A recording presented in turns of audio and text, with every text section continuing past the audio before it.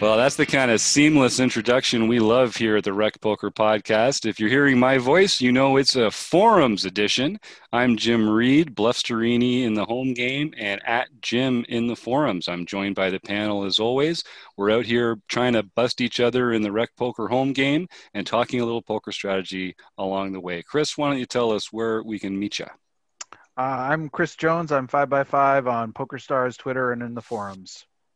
And I'm John Somsky. I'm Poker Geek MN everywhere.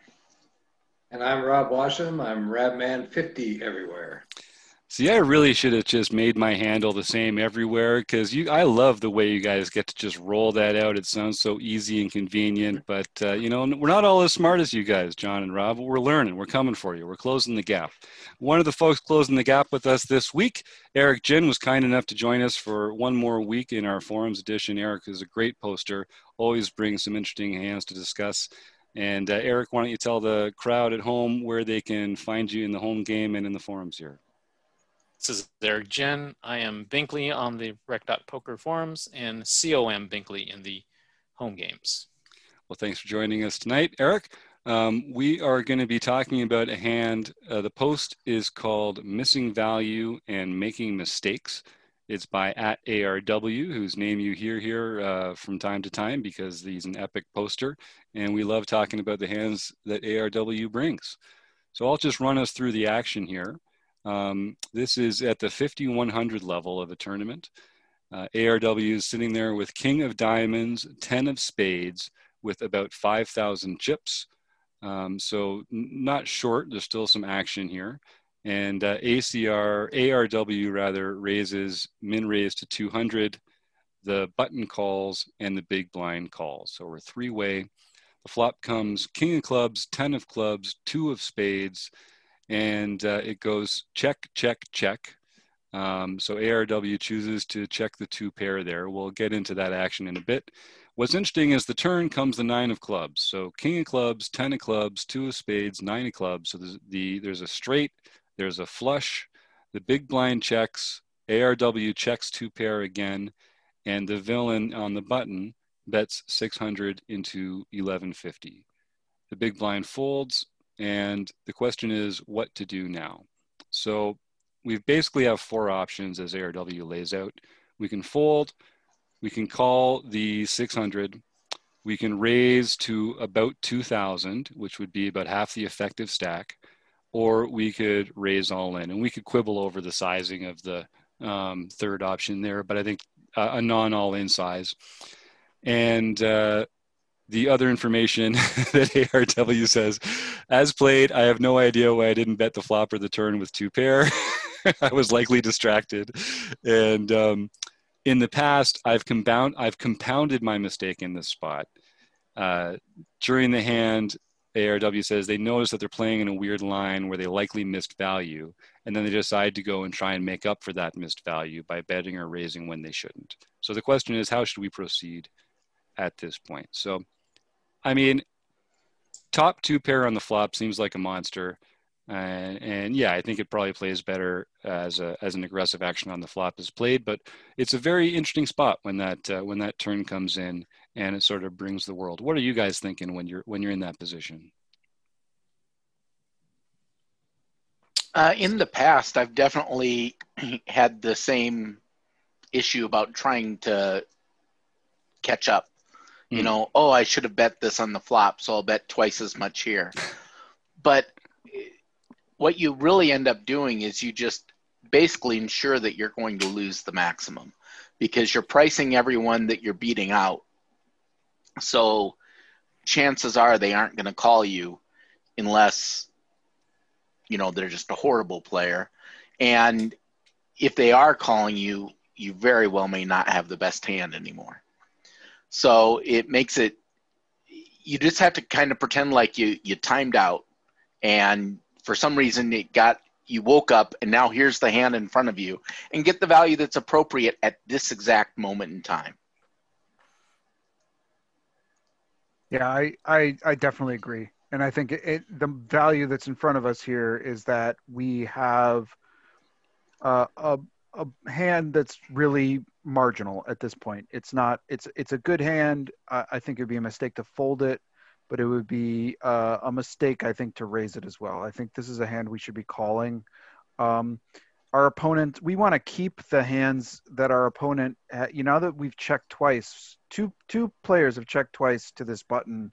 Now that we've done that, I think button is probably making this stab. We want to keep these kind of hands in there with, and yes, they can get there, right? They can have jacks, they can have single clubs, they can have, a lot of those hands that we're well ahead of. Even the single pair hands might be betting this after two checks, but we want to keep those hands in there. I think this is a pretty clear call, and then see where we land. I mean, I think I agree. We should have taken an earlier action probably on this flop, maybe even this turn. But now that we're here, I think this is a pretty clear call. Yeah, if we raise, we've turned our two pair hand into a bluff, basically. So we can call easily. I mean, there are other weaker two pairs that, button could be betting. And also, even if we are behind, we could get a good river that fills us up, and now we're ahead. So, raising just pushes out weaker hands and only gets called by stronger or stronger draws. And I think there are some one card draws in that range there where there's the 3 straight and the 3 flush on the turns, especially when it's gone check all the way to the button on both streets. I mean, they really should be firing there with a lot of non-made hands, honestly, because it's scary and people haven't had a chance to, people have not taken up their own chance to threaten the pot. So you want them to be able to either give up, because what you really want to do is get to showdown, right? Like that's really what you want to do. You want to get your 2 pair to showdown as cheaply as possible on the rare rivers where you don't get that other king or 10, because that does come every once in a while, and you've been the one with the straight or the flush when that boats up on the river for sure. I think it makes sense that raising here is like a panic raise. It's like, oh wait, I thought I had this hand under control, and now this terrible turn has come, and I must protect my hand. And I think it's that attitude that John's talking about. And ARW does mention in here about making up for it. And I think Chris really said it best. You have your decision is the one decision that's in front of you now. You have to make a decision that's based on as played, the action as it is, make good assumptions right now, and make the best decision you can for the hand in front of you at the moment. And I think this is the same way about chip stacks. If you have 50 big blinds and you're entering a hand, it shouldn't matter if you used to have 25 big blinds and you just doubled up, or you used to have 100 big blinds and someone just took half your chips. It's the same hand. It's the same decision you have to make. The factors are the same. What happened right before is not a mathematically irrelevant factor to the decision that you have to make. It's harder to do in these spots mid-hand because you feel like on the flop, I mean, in my case, if I check behind there, it's because I feel like I own this hand. Like I don't have to protect it anymore. And another thing that's interesting, ARW says, maybe I was just distracted. And that's a real thing. I play online a lot more than I play live, and I am not always paying 100% attention to it every minute. I know some of us are playing the home game right now as we talk about this, but distractions do happen, and especially if you're going to be playing while you do other stuff or you're multi-tabling, have a strategy for that. And the strategy shouldn't be to just freak out on the turn and put more chips in, which is not what ARW is advocating here. But so short answer, I agree. I think it plays best as a call. Two things I'd add to that. First of all, I want to give credit where credit's due. And John was the one who had all the wisdom about that, not me. So hopefully this second part of my statement is the wisdom part. But that is that I think that sometimes we might have that feeling. Like I've been in this situation too, where I either think I've got an aggressive opponent on a flop like this, or I think I've got this so locked up that I'm going to check and see if somebody will bet behind me and see if I can get some more money in this pot. And then it doesn't go that way, right? And it checks around, and then some obvious like card comes. It's like, oh, God, that changes the entire dynamic of the flop. But I would argue that this is the type of hand that we should still be, even on this turn, we should be betting, like leading out rather than waiting, because I think we would have probably heard from most club combinations, possibly not from, but I think possibly not from the big blind. Big blind could still have some club combinations and check twice, but it seems it's less likely. And so this is a turn that sometimes you see that scary card after you've tried to get sneaky on a flop, and then you come to the turn and it's like, dang it, now I got this card come, and then you check again. And I think that's a big mistake. I think that this is a turn where we should be leading a lot, and are often, I think we're often still ahead. Yeah, we don't know what ARW's position is. We know it's before the button, obviously. I don't know if he raised from early position, but keep in mind that on the pre-flop, he just got 2 calls. He raised and got 2 calls. Now it was a mid-raise, but he just raised and got 2 calls. So we're not looking at a hugely strong, necessarily a strong hand. When the big blind checks and then ARW checks on the flop, I would think somebody with an ace high club draw may be throwing out a bet on there on the button. And again, this is all villain dependent. We always say, right? It's villain dependent. But I would look at that when it gets checked around all the way to the button on the turn, that he could be making a stab with just about anything. Weaker 10 or a weaker king, he could be making a stab with a 10, with a 9. He could have a pair of 8s.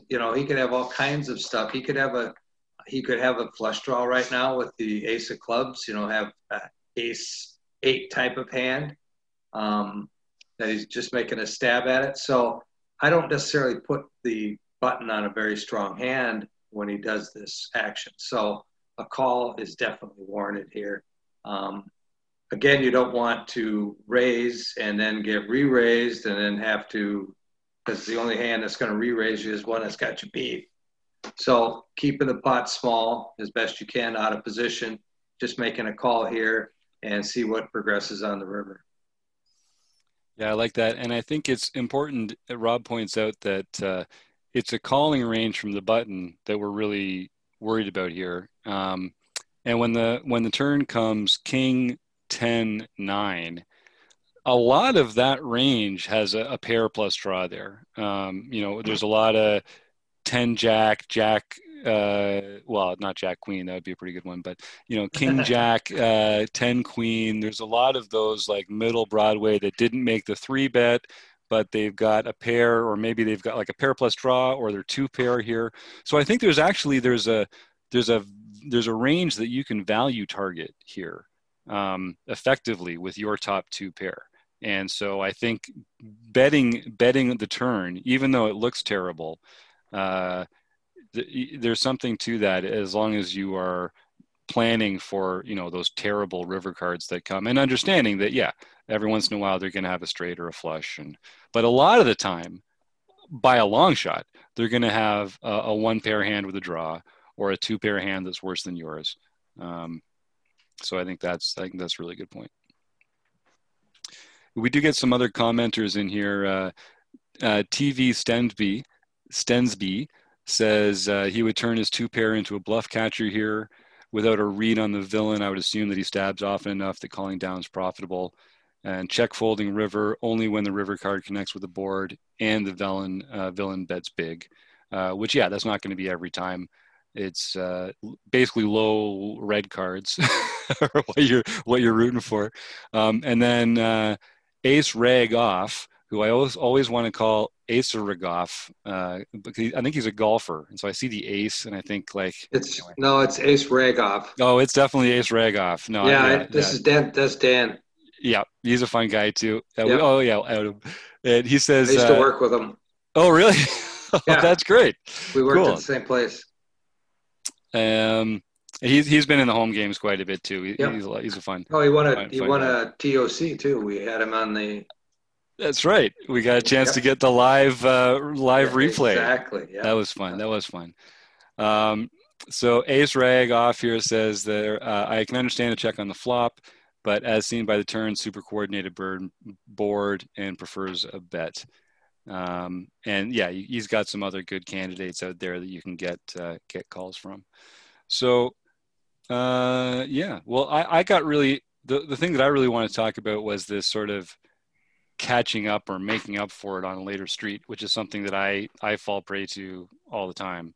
And I think the real key is that poker is just a series of these isolated decision points, and you have to factor in everything that's happened so far, but that doesn't mean that you have to just like continue with the plan that you think would have been a good plan if things had gone differently.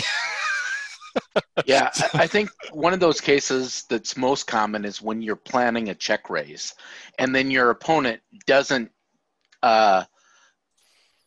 oblige you by continuation betting or whatever the case may be. And it's so frustrating, especially if it's a very coordinated board like this case, and then the flush comes on the turn and now you don't know what you should do because the hand that you had that was the nuts, like let's say you flop top set, now what are you going to do with it? And that's one of the hardest things I have a problem with, because you almost at that point feel entitled to the pot and you feel entitled to the big pot. Well, the cards don't know that. So when they start coming, you just have to react to reality, not what your expectation of what it should have been.